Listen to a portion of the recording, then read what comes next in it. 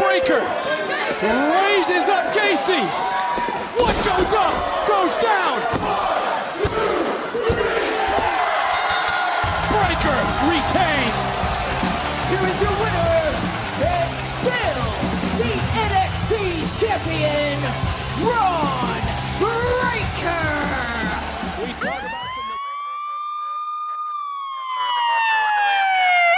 Holler if you hear me.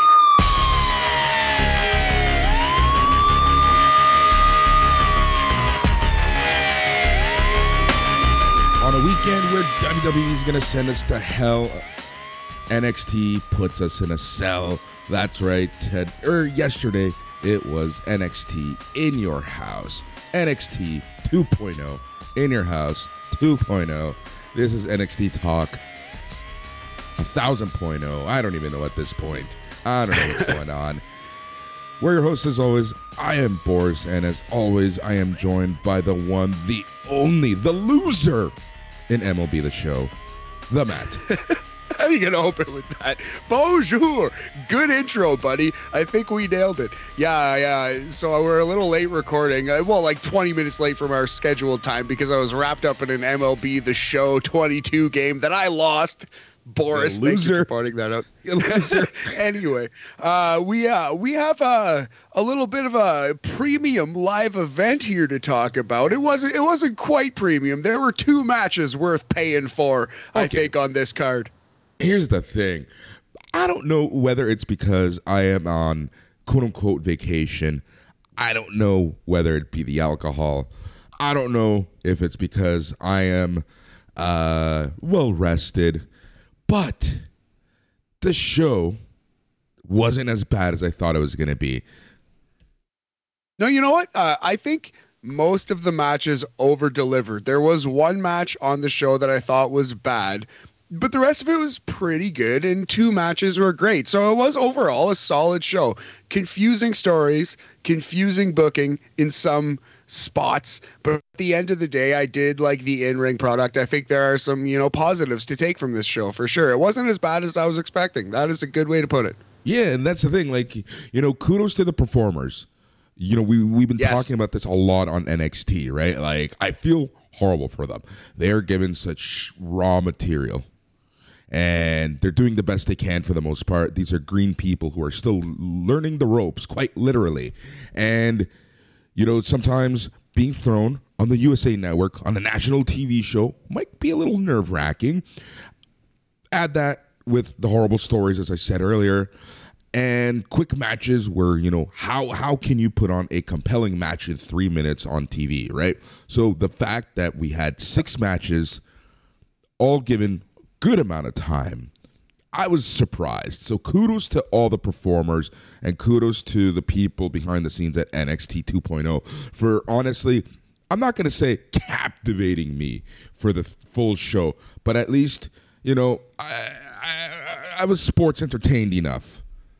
Yeah, I was sports entertained, man. And quite frankly, 2.5 hours, not zero commercials, but a low amount of commercials. And if you're watching it on the WWE Network in Canada or the Prime Premium package of Peacock, you get WWE video packages instead of commercials, right? But anyway, a low amount of commercials, under 3 hours. This is way better than an average Raw, right? Significantly better than your average episode of WWE Raw or even SmackDown. So I do think pay-per-views in WWE deliver. I'm excited for Hell in a Cell tonight, and this one delivered. It did.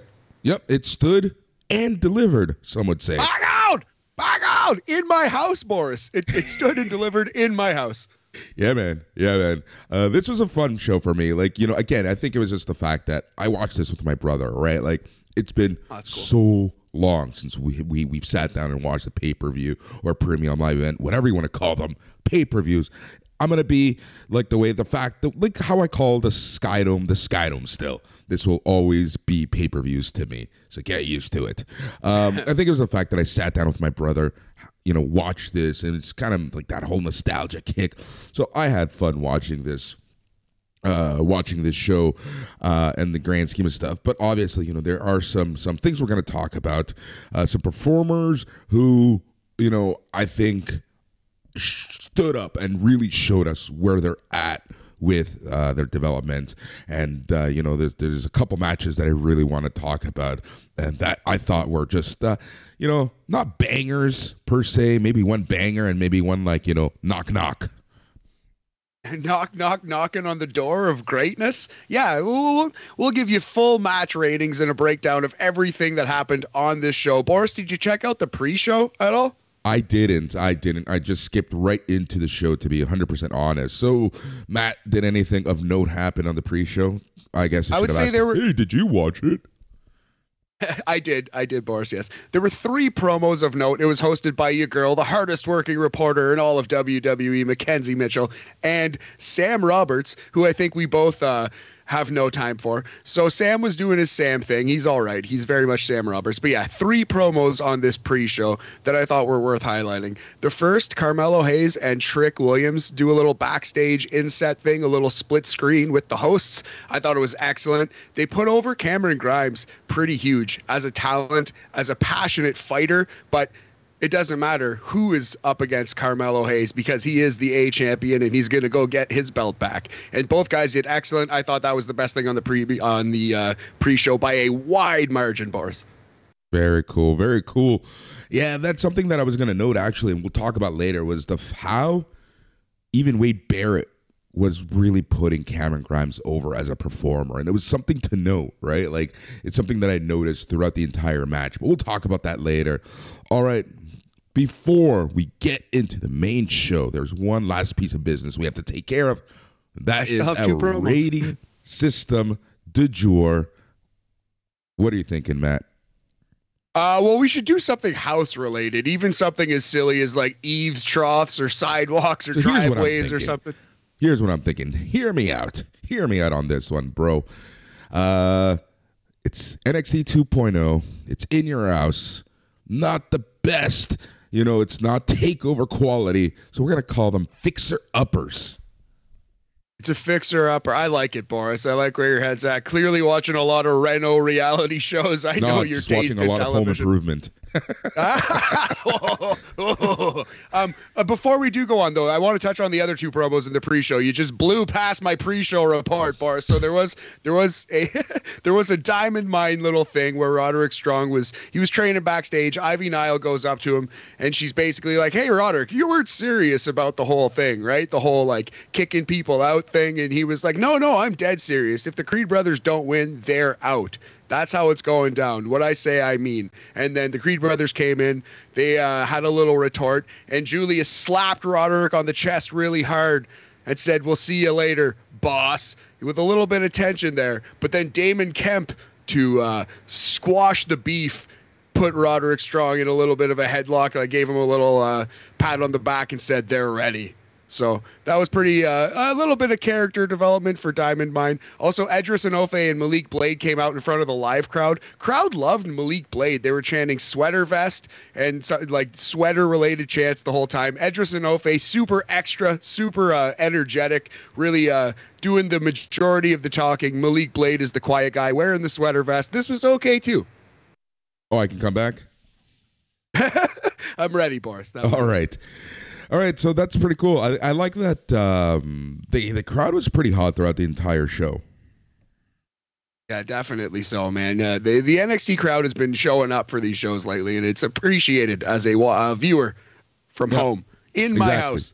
In the house. All right, so the intro was very WWF in your house themed, which is kind of ironic considering no Todd Pettingill. That was of note. Outside of the intro, Joe Gacy acting all creepy with his 2 druids holding sledgehammers for some reason, takes a Zippo lighter, lights the in your house logo on fire. This sends us straight into the first match, which was my boys, Legado del Fantasma, making their entrance.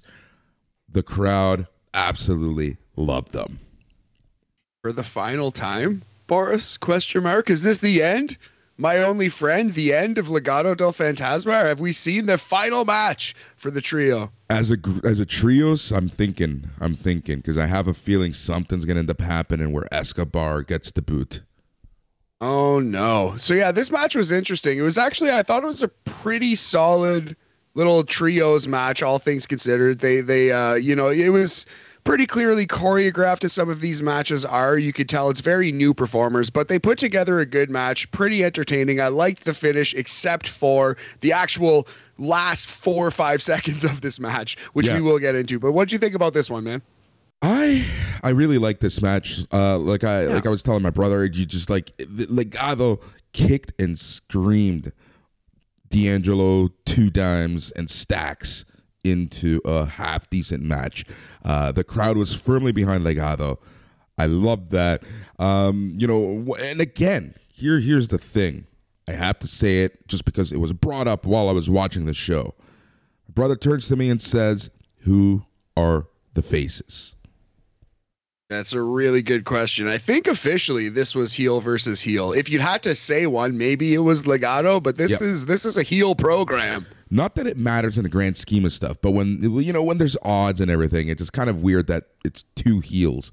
This isn't SummerSlam 92, Martel and HBK, right? Like, yeah, man, it's gotten a lot of TV time for this heel versus heel program. Like over the space of the last few months, they've been focusing on it and carving out a lot of the NXT 2.0 program to tell us this story, which has really kind of been confusing and weird and unsatisfying. Like, for example, why would the loser ever want to work with the winner? Why would they ever agree to do anything? Why would they not just instantly turn on them and screw with them at every twist and turn? I think that's what we're going to end up seeing. I think that's the outcome, right?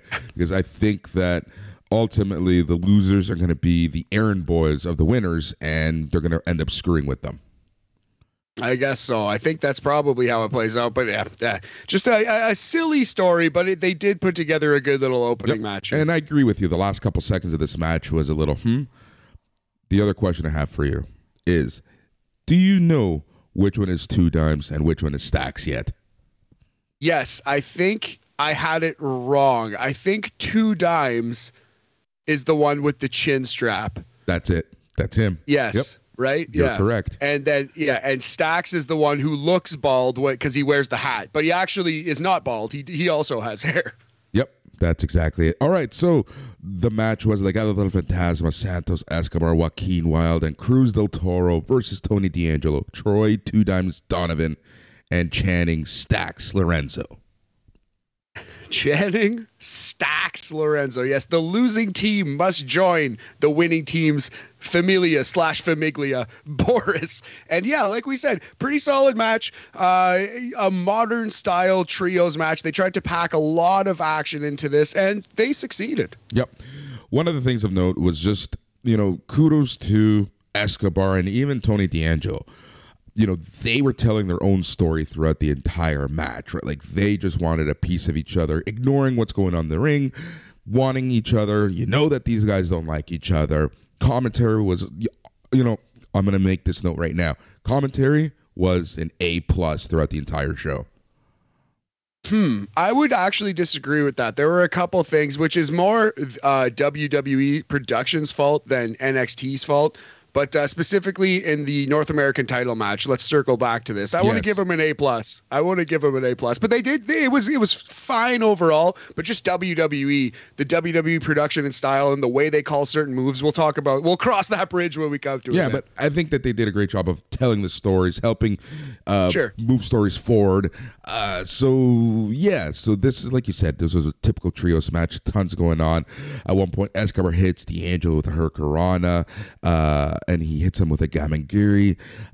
We see Escobar hit D'Angelo with a top rope axe handle. Wilde and Mendoza took down Stacks 2 times with dives. Escobar took down D'Angelo with the arrow from the depths. That's what they call that move. At one point, Dimes hit Del Toro with a forearm. Del Toro came back with a slingshot drop kick. Dimes avoids a Phoenix splash. Stacks and 2 times hit Del Toro with stereo punches. Wilde and Mendoza hit the other goon with the leg sweep finisher, but we get a very close 2-pin. Another thing to note that I really enjoyed was the fact that the referee kind of cleared the ring of any crowbars and stuff before the match started. So both teams are trying to recover. We get a awesome little 6-man brawl that the crowd just went just crazy for D'Angelo and Escobar took each other out with stereo lariats. Elektra Lopez hands Escobar brass knuckles. Lorenzo handed D'Angelo a crowbar. Wilde stole the crowbar, knocks out Stacks. D'Angelo stole the knuckles, knocks out Wilde. Stacks falls on Wilde for the pin at 12 minutes, 45 seconds. So Stacks, 2 dimes, and Tony D'Angelo defeat Legado del Fantasma, and that's that. Yeah, so to circle back to this finish here, so my God, Stacks gets hit with this pipe, with this I believe it was actually a crowbar, but anyway, he got hit with this thing, and Stacks is knocked out standing up in the corner. And then when Wilde gets hit and he gets knocked out, Stacks is still unconscious in the corner. So Stacks' partner, 2 dimes, Boris, pushes Stacks over. And on paper, I like the idea for this finish. Like, unconscious dude just planks on to young Joaquin Wilde, and that's that. But in reality, he didn't really look... He didn't really watch what he was doing. He actually pretended he was unconscious and just flopped, and in the process landed directly on Joaquin Wilde's face. And that's like a very, you can tell that's like a new wrestler, a green wrestler. Like, you gotta protect your opponent a little better than that. Like, he just planked directly onto this man's face. That could have been really bad. Yep, I agree with that. Yeah, exactly. But again, it just speaks to the greenness of these guys, right? I also think that like just the positioning of the pin could have been better, especially for like a TV thing, right? Like, I feel like for the presentation of it all, they really should have cleaned that up. But, you know, I think we're nitpicking for the sake of nitpicking at this point. Yeah, overall, I did enjoy that match. I just, that struck out like that. That was a pretty dangerous little finish there, which should not have been. But other than that, good match overall. I'm going to go 3 fixer-uppers out of 5, Boris. It is a 60% Tim the Toolman Taylor percentage. Love it. Alba Fire Vignette aired. She talked about how her heritage was from the legendary warrior women in Scotland. She talked about invoking the spirits of her ancestors. She acknowledged not having too much success in WWE so far, but now she's becoming the Fire Keeper. And then she said, where there's smoke, there's fire with a Y. Yes, with a Y. It's hard not to feel like the entire NXT UK run, the entire amazing title run she had wasn't a complete waste. You know what I mean? Like, a complete and total waste. They're actually telling the story that she struggled so far in WWE. What? I know the story is she struggled since she came over to 2.0, but make that more clear. Not that she struggled since she come to WWE. Are you crazy? This is a record-setting women's champion, right? Like, I don't know. They should pay more attention to what they've done in UK, but they should do a lot of things, Boris. At the same time, I'm okay with them not acknowledging UK because that means that UK doesn't exist to them, which means UK can be left alone. That's a really good point. UK can be safe and sound in the corner over there, hopefully, yes. So we get a bunch of developmental women watching the vignette with Lash Legend, Tatum Paxley, and Lash Legend have a, as they say in the wrestling business, war of words. Yes, we also saw Sloane Jacobs and Erica Yan, among others, back there. So cool to see some people who will hopefully be getting some more television time on 2.0. Yep. We see Braun Breaker. He's shown entering the Performance Center. We get Kaden Carter and Katana Chance to get their full-on raver entrance. Toxic Attraction were shown in the garage coming out of a car driven by Mandy Rose. Good timing. Good timing on showing up to work, ladies. Toxic Attraction make their entrance. Vic Joseph brought up the possibility of Toxic Attraction all losing their titles on this show. Alicia Taylor, who they don't even put on camera anymore. That's just ridiculous how they do these entrances now. She handles the quote-unquote formal ring entrances for the championship matches. Toxic Attraction jumped the baby faces before the bell, and this leads us into the second match of the night, which was for the NXT Women's Tag Team Championship. Toxic Attraction, Gigi Dolan and JC Jane versus Katana Chance. Katana Chance. Yes. One more time. Katana Chance and Kaden Carter. Yes. So I was pretty shocked at the winner here. I think the wrong team won. It was time to change the titles. They did not pull the trigger.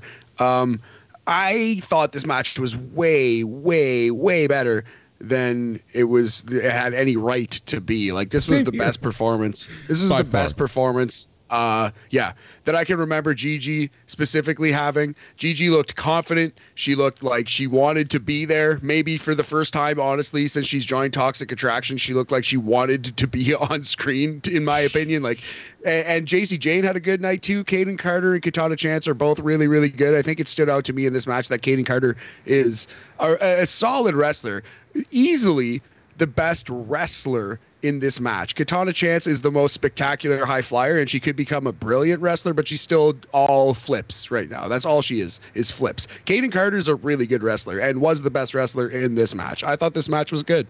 Yeah, this match, exactly. You said it best, man. There's nothing else I can add to this because my sentiments are exactly in line with yours. So at one point, Kaden Carter manages to catch Jane with a diamond cutter on the apron, which looked pretty Nice spot. nasty, but good at the Yeah. same time. It looks safe, right? Like there's times when moves on the apron, and there was another one in the North American title match where Yes. you can sell the devastation of being hit on the hardest part of the ring without fucking breaking your neck on the hardest part of the ring. Exactly. And this was, it's supposed to be fake, guys. Like, you're not supposed to actually like hurt each other for real. And this was a very nice wrestling move. The RKO, Arcaden O on the apron. Don't drop that. Don't ever say that again. Dolan and Chance traded for. I'm joking. Dolan and Chance. I'm still pissed off at that you lost at MLB. So I'm gonna be poking you here and You're there. mad. Dolan and Chance traded forearms and chops. Chance hit Dolan with a kick combo and did a moonsault off Dolan's back onto the back for a 2 count. Looked a little rough. Loved the idea of this move. Yeah. Execution a little rough. I did like, however, that Vic Joseph does point out that she didn't catch the whole move. Chance and Carter hit their 450 finisher on Dolan. Jane dragged Chance and Carter to ringside to prevent the pin. Carter knocked down Jane. Carter rolled up Dolan for a 2 count. Jane punches Carter from ringside as she hits the ropes. Then Dolan hits Carter with a German suplex with a beautiful looking bridge. That's something that Gigi Dolan's always done well, but this one just looked really good. They get the win. Toxic Attraction win in 9 minutes and 1 second to retain the NXT Women's Tag Team Championships. So yeah, I would like to minor correction. Perhaps I'm wrong, but by my eyes, it looked like a half Nelson suplex that Gigi Dolan spiked Kaden on her head for. It was a good bump there for sure. But I do think the ref kind of fucked up because I don't think Caden's shoulder was ever on the mat. I think the shoulder was up here, Boris, and they could actually work that into the storyline, and they should work that into the storyline. Blown call here by the official. But as we have said before, it is fake, and this was a good showing by the ladies. I thought by far the best Gigi Dolan has looked in NXT by a wide margin. Kaden Carter looked great. Katana Chance looked great. And JC Jane looked pretty good, too. So at least 3 fixer-uppers out of 5. Above average match. Good job by the NXT women's division here. Yep. Kit Wilson and Elton Prince, Pretty Deadly, were acting, well, I guess goofy is one way to put it. Awesome is how I would put it. I love these two, dude. I've been singing their praise since we started watching NXT UK regularly. Seeing these Absolutely. guys stateside, being the same characters, essentially being the new Edge and Christian. I'm digging this so much. They'd sing about how they're going to beat the Creeds and how they don't like the Creeds and they're better than the Creeds. And then the camera cuts to the Creed brothers sparring with each other as brothers do. It's a little bit of Edge and Christian, little bit of, the Fashion Police, little model Rick Martel. It's like more serious than the Fashion Police, but still very willing to be goofy. And they're tall, young, good-looking guys like Edge and Christian. But yeah, I really like Pretty Deadly a lot. A perfect WWE tag team. They could be 10-time WWE tag team champions, feuding with the Usos for generations. Perfect opponents for the New Day. Yep, exactly. I think that would be great. All right, so North American Championship time. Cameron Grimes versus Carmelo Hayes with Trick Williams. match of the show, Boris. By far, I would say. This safely. match, Maybe not by far, but like safely match of the show. Safely match of the show. Here's the thing about this match. It wasn't a spot fest. It told a fantastic story. It was a relatively technical match. And Carmelo Hayes' seriousness really stood out to me because this is a guy who, he's kind of goofy, right? But throughout the entire match, he could be a little bombastic. He can be a little comedic. But yeah, this was a hard fought, like you said, somewhat scientific battle. But they're both such incredible athletes that you did still get awesome high spots. Yep, exactly. And that's the thing. I really like that mix, right? Like, it just goes to show you that you don't have to be a spot fest to be a good match. You don't have to have 1,000 close pins to be a good match. You can still tell a good story. You can still be scientific. You can still do your razzle dazzle and it be a good match. And this is a perfect example of that. Honestly, Cameron Grimes, Carmelo Hayes, just awesome match. Tore the house down. The house down. We'll be lucky if there's a better match than this on Hell in a Cell, honestly. And it's debatable. I'm thinking about it. This match may have been better than the fabulous match on NXT UK last week, which we will talk about on NXT Talk next time we do that podcast. But yeah, man, so lots of good matches happening in NXT, especially NXT UK. But these guys really, really delivered. A parallel that I would draw, just to what you were just talking about, like if it's a pure spot fest, it can be like thrilling, and exciting. But this match that we just saw was better than, for example, Dante Martin versus Rey Fenix, right? Where they were doing all those incredible moves and all those incredible flips and spots and dives. Would you not say that this match was much better than that? I agree with you 100%. Dude, I'm going to go out on a limb. Might catch heat because apparently Boris hates AEW. This match was better than the Bucks, Phoenix and Penta from Friday.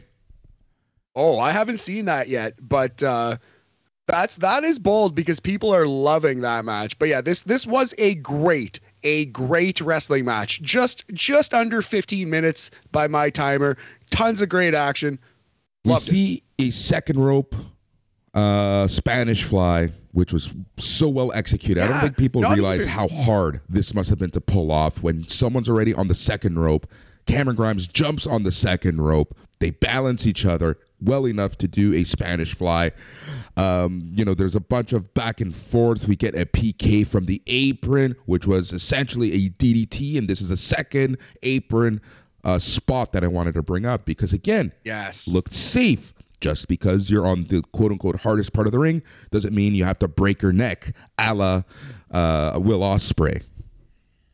Absolutely, yeah. Okay, so that Spanish fly that you mentioned, so they weren't even on the turnbuckle. They were on the middle part of the rope. In the middle of the rope. Yeah, exactly. In the middle of the middle rope, facing the hard camera.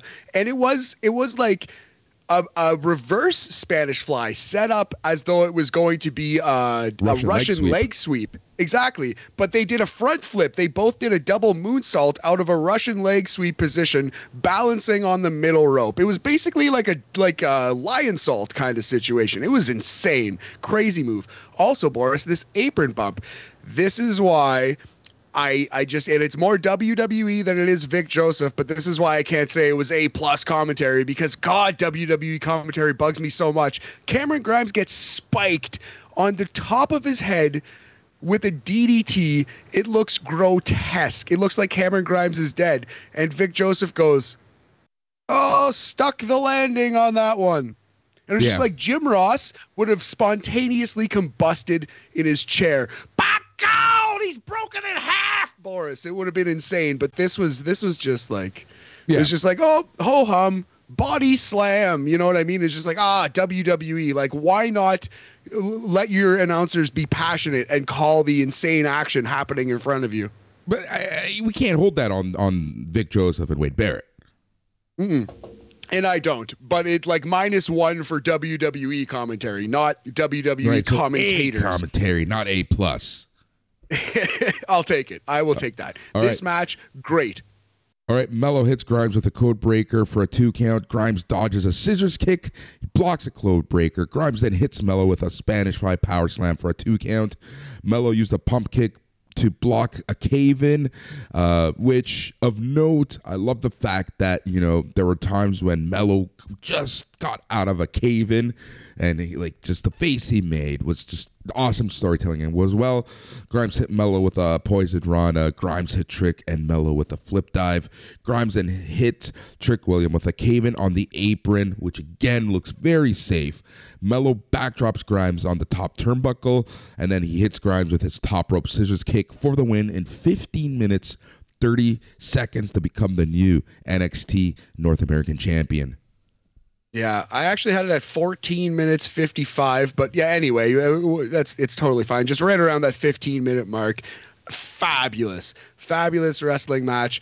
Always a tough bump to just take a straight flat back, but like you said, very safe with the old cave-in on the apron that Trick Williams took. That was like looked good, but like you said, safe. And man, just a fabulous wrestling match. No shorter, no less than 4 1/4 fixer uppers, 85%, solid A, but not an A+. Boris.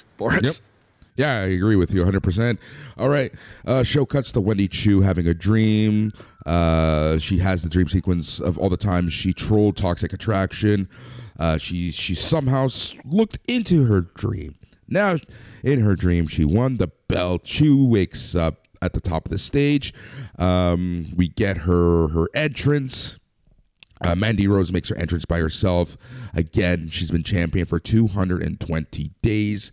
We get the formal in-ring intros, and this leads us into the NXT Women's Championship match. Mandy Rose, Wendy Choo. Matt, what did you think? Didn't like it. I thought this match was bad. God bless Wendy Choo, but it just didn't quite click. There was a moment where Wendy Choo tried to pull the straps down Jerry Lawler style and get out of her windbreaker onesie, but she couldn't get her sleeve off. It was just one of those nights. It was just, just felt like I'm going to stop you right there. I think you hate Wendy Choo so much. This match is similar to the other Toxic Attraction match, where this match had zero reason to be half decent. But you thought it was good. You actually thought it delivered. It was good. I thought it was half decent. Big difference, my friend. I thought it was pretty bad. I do, again, let's be clear. I don't dislike Wendy Choo, the performer. You do. I think she's no, I don't. No, I think you do. No, that's wrong. And I will not be trolled. You have never given her any credit. You always say she's good, but any match she's in, you crap on the match. Well, because the character sucks and it dominates the match. That's the way it is, man. It's just like if you think Orange Cassidy's matches are terrible, you're gonna if you think the gimmick is terrible and it's so strong in the matches, you're gonna hate every one of his matches. I hate Orange Cassidy, the character, but I am unbiased enough to say, it's not biased. This match was half decent. But this match was not. It was bad. It was bad. Saying it was when good, Wendy but Choo it's not has as a bad good one, as you're saying it is. When she has a good one, buddy, I'll tell you. I'll let you know. I'm going to remember this. I'm going to remember this because you have never talked anything positive about any Wendy Choo match. Not the matches. You can tell she's good in the matches, but this wasn't a good match. You can tell that she is talented, but it just didn't click. It just didn't come together. I don't know. I'm going to 100% disagree with you on this one. Oh, well, we can't agree on all of them, buddy. That's fine. But yeah, yep. So Rose, do you want to talk about the finish, or do you want to talk about what you enjoyed? This match was relatively basic, right? Like you said earlier, this match was one of those matches that seemed extremely choreographed in the sense that they really laid out the plan for the match. So Choo puts Rose on a body scissors into a rear naked choke with the nap pose, the camera kind of screwed up, really showing that. Rose rolls to the bottom rope for the rope break. Choo caught Rose with a full Nelson slam. Rose recovered and pulled Choo off the top rope. Rose then catches Choo with a running knee V-trigger for the finish. And Mandy Rose defeats Wendy Choo via pinfall in round 11 minutes. Yeah, so I don't know if I missed it before, but I think they called the finish "Kiss by a Rose." Or maybe that was just Wade or Vic being cute, but I think that's the finish now. That's what the V trigger is called. The Kissed by a Rose. Shout out Seal. I love it. So yeah, I thought this was okay. Like you said, they worked hard. They did. I didn't think this was terrible. There's way worse on 2.0. But was it a good wrestling match? See, you're already backtracking. You're already backtracking. I'm not backtracking. You're this backtracking. is exactly what I thought. Oh my God. This is exactly what I thought all along. It's my classic good effort, bad wrestling match rating. I say it like almost every week. There are terrible matches on 2.0. This wasn't terrible. Was it below average? Yes. 2 out of 5. Slight fail. It was not a good wrestling match, in my opinion. But, that's why we're here. We just give our takes. Well, unlike, what's not backtracking? The hardest working reporter in all of professional wrestling, Mackenzie Mitchell, interviewing Tiffany Stratton and Roxanne Perez about Tuesday's breakout tournament finals. Both women trash talk each other. Perez talks about how Stratton was given all of her opportunities while Perez fought for hers. Stratton yells at Mackenzie, walks off, and that was that. Stratton was screaming in this promo. You have a microphone. You don't need to yell. And I realize that I've yelled a couple times, but that's for effect. She was yelling like that just then. She was yelling the entirety of this promo. It was distracting, but good job. Good job overall. Good job by Roxanne. I actually am kind of excited for this match on Tuesday. And I think, it's funny that you say it because I noticed that too. I think one of the classes at the Performance Center needs to be microphone handling 101. Yes, microphone technique, man. Absolutely. At least like, yeah, right? Man. Yeah, yes, we have. The first couple live promos, these people are so amped up that they're screaming, and you don't need to do that. Like, yeah, microphone technique, even just a day. Yep. All right, we get a video showing the timeline of the Creed brothers' life. Made me feel old, considering that they were born in 94 and 96. We see the timeline from childhood to college to WWE. Julius and Brutus making their entrances. The Creeds wore yellow singlets that were killing my eyes. Their parents were front row. Pretty Deadly get their old slow motion John Morrison entrance. Wade Barrett did say that these guys were 2 pieces of hot British beef. Quite the line. Yeah, so a very good wrestling match here. Quite enjoyed it. Like you said, the highlighter singlets were not a highlight for for the Diamond Mine. But yeah, it was cool. The Diamond Mine's parents, the Creed Mama and Creed Papa, live in the front row. Actually, at one point, Daddy was giving Julius coaching tips mid-match, which I thought was pretty clever. Yep, exactly. You know what it reminded me of? It reminded me of the 1,001 times that Stu was in the crowd for a Brett match. Great call. Yeah, it definitely had that vibe. Yeah, and I mean that in the most respectful way. Like, I always loved it. It added something to it, right? 100%. Yeah, and it made it feel like a big moment, although it did kind of telegraph the finish a little bit. But that's fine. It was time. It did, but it was one of those, that's pro wrestling. It built up to it, right? Like, and I like that. Yeah, exactly. You knew it was coming, but that's okay. Like, sometimes you know how a movie's gonna end, and then you watch it, and the ending is satisfying, and that's what this was. Yep. So Pretty Deadly isolates Julius. Julius puts a valiant fight, but Julius is getting his ass kicked, and I love the fact that it's always Julius, right? Like, it makes sense that when Brutus gets in the ring, he is gonna go beefcake on everyone. You like that one? A lot of people, I do. I see what you did there. A lot of people think Brutus is like not only better, but way better. I'm still in camp Julius. I think Brutus has a lot of potential and he might get to be better, but he's still like a bull in a china shop. He's still dropping people on their head in suplexes. And I think Julius is a better wrestler, but Brutus has a higher ceiling as a wrestler. Do you know what I mean? Yeah, I know exactly what you mean. I agree with you 100%. I think that Brutus is going to be a star on his own level. I think he's going to be like honestly, a Bam Bam Bigelow-esque wrestler. Huh. That's a weird comparison, but I think he can move. I kind of see it. It's kind of interesting. I like that he's moved the Brutus ball from a dive to the outside to a dive in the ring so he can just like land in the ring and not kill himself. That's exactly. A good idea. I love the Brutus ball. Like, there's something also scary about. Can you imagine taking this move, seeing a almost 300-pound ball coming at you? Literally a 300-pound ball. Like, so there's something about Darby Allin doing a coffin drop where it's like, oh, it's fucking Darby Allin, 150 pounds soaking wet. I'm sure it sucks when he lands on you because he's landing on you with all of his weight. But like you said, all of his weight is 165 pounds. Brutus is a good 260, 265, 270, I would say. Maybe a little lighter, but he's a big, thick lad, right? Yep.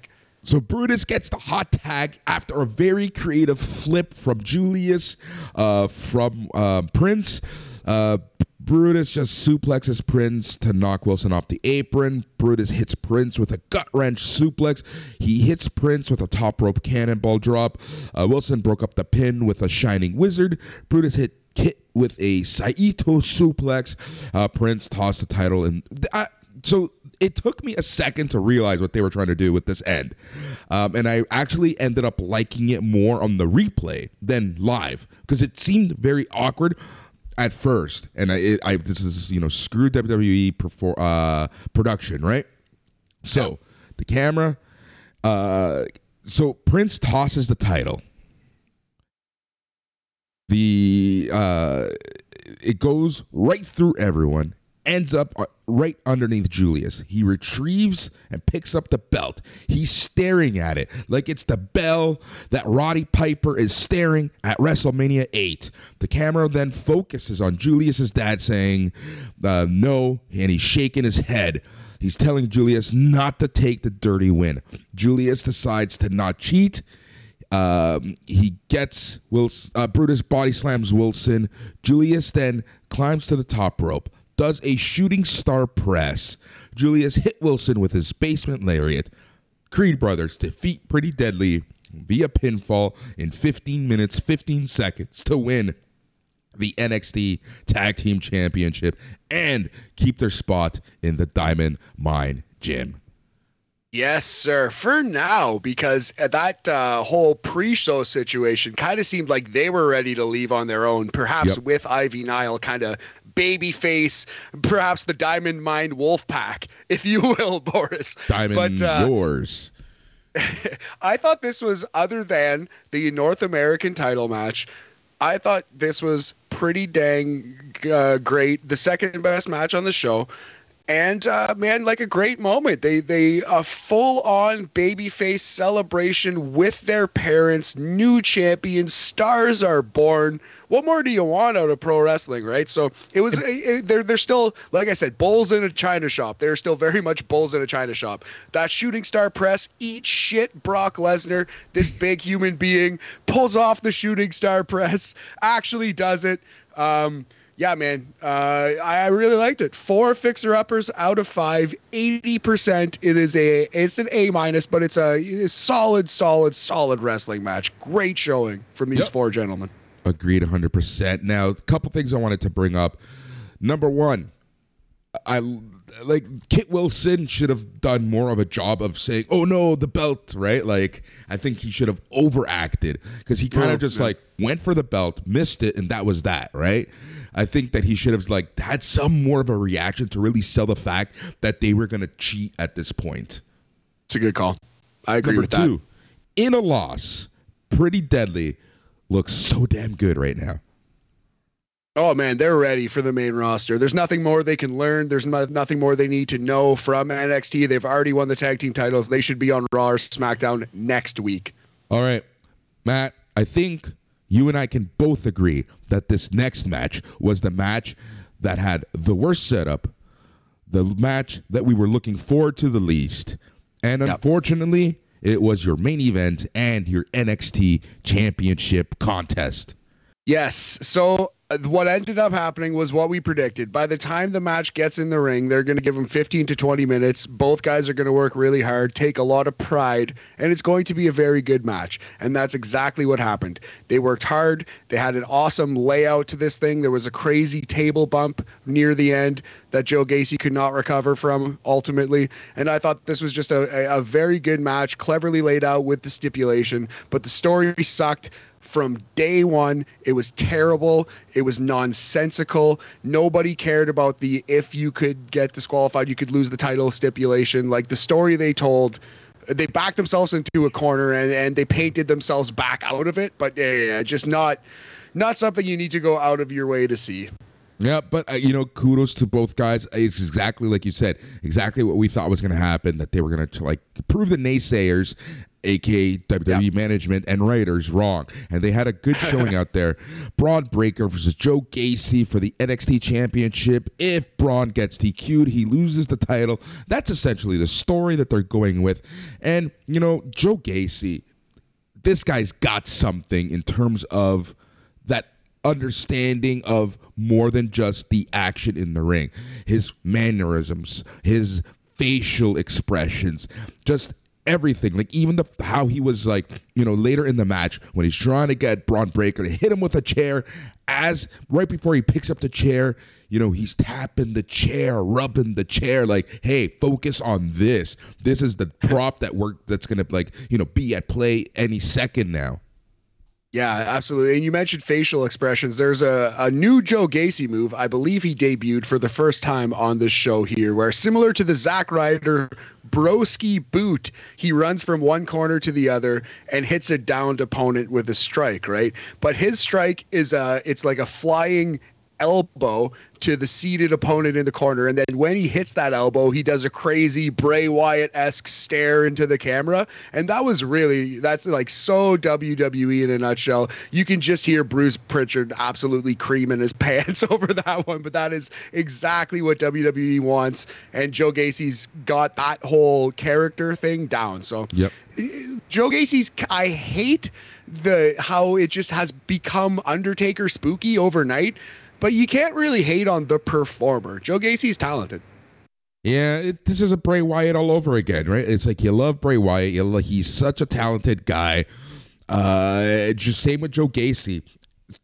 It sucks, man. It sucks. I hate the position that they put these guys in. All right, so Breaker hits Gacy with a lariat. Breaker then hits Gacy with tackle.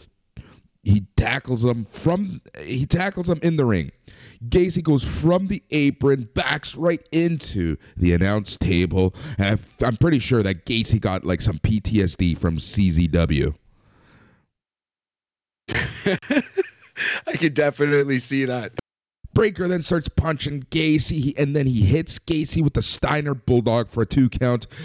Breaker then picks up the chair that Gacy was asking for him to do throughout the entire sequence. This was the sequence that I loved.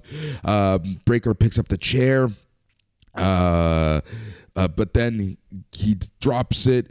Gacy hits Breaker with a low blow for a 2 count. Breaker then teases hitting Gacy with said chair yet again. But instead, he hits a Druid that was standing on the apron. At this point, Gacy goes for his handstand lariat. Breaker blocks it with a spear. He then hits him with the military press power slam for the victory. Dude, that last sequence was so fluid in the grand scheme of stuff. Actually, the finish adds like a half star to this match because the finish was actually beautiful. Although someone pointed out on the SNME Facebook, and I'm sorry, I can't remember who off the top of my head, but the springboard was like, why was Joe Gacy going for the springboard then? Braun was nowhere near him, and that is a fair point. Why? Because he knew he was going to turn around, right? Yes, but that's why Braun had enough room to go full speed and spear him because he was nowhere close. So that is an excellent point by whoever pointed that out. But the spear that Breaker hit Gacy with here was up there on the best. Like it was like a 8.59 on the Goldberg scale. Like it was up there with Goldberg spearing Christian, up there with Goldberg spearing the absolute pants off of Little Guido at the Royal Rumble. Yes. Not quite that good, but near that level. Like he smashed this man with this spear. But also, here's the thing, right? Like, kudos to Gacy as well, because this guy does his springboard, stops, makes it look like he's going to do the lariat, but he's actually getting himself ready to eat a spear that's going to break his bowels, right? Yes, yes, a devastating spear that absolutely fucking vaporized this man. Yes, like if he didn't shit his pants in the ring, like he must have. So yeah.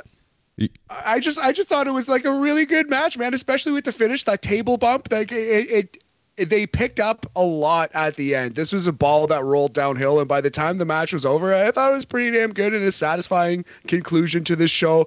Please, for the love of God, let this story be done forever. For the love of God, let it be done, and then we're okay. We're okay. Yep. So Braun Breaker ends up winning. He's still your champ. All right. So that was the show in a nutshell. Dude, here's the thing. We've seen some pretty takeovers. We've seen some pretty premium live events. We've seen some pretty TV specials from NXT 2.0. Actually, the TV specials have been okay. But this show, I had such low expectations. A pessimist is never disappointed, and this proves that yet again, because like I said, maybe it's because I was drinking beer, maybe it's because I was watching with my brother, maybe because it was a change of scenery. I don't know what it was. I'm gonna say I like this show.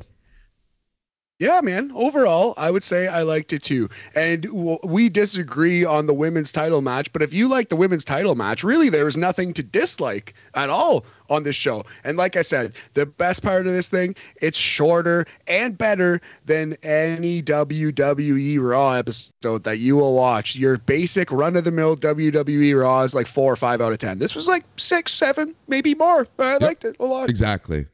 All right, Matt. So that's essentially the show. We have a busy day. The flagship show is going to come at you soon with Mike McGuire, Dave Meltzer, and company chatting and previewing Hell in a Cell.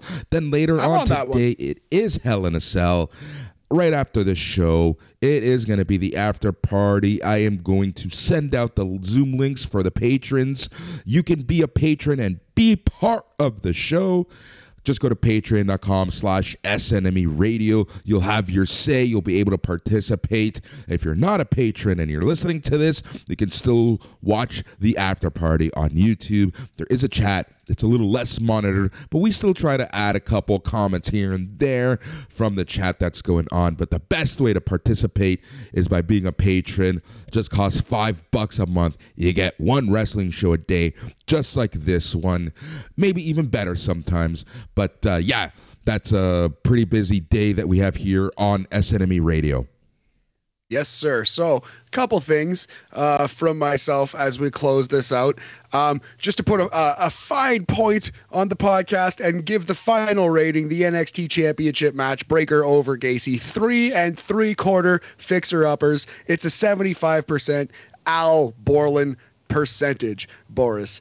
NXT 2.0 on Tuesday features the NXT Breakout Tournament Finals. Tiffany Stratton versus Roxanne Perez. Also, Boris, we're getting your boy Josh Briggs versus nobody's boy Von Wagner. And Alba Fire versus Tatum Paxley is on that show as well. So that's coming up next Tuesday. NXT UK is firing on all cylinders. Last 2 weeks have been incredible. Last 2 weeks have had match of the year contenders. So watch NXT UK if you're not. That's a good show. You don't have to watch Level Up. That is not a good show. And that's where we're at with NXT 2.0, baby. Yep, that's where we're at. Like I always say, this is NXT Talk, where we chat about NXT stateside, UK, and we even level up sometimes. I hope you like the show. Let us know what you think. Let us know what you thought. Let us know what you're thinking. Let us know whatever you want to let us know. And just remember, it's a busy day. We'll catch everyone a little later as we chat all things Hell in a Cell. He's Matt. I'm Boris. Everyone, stay tranquilo. Yeah.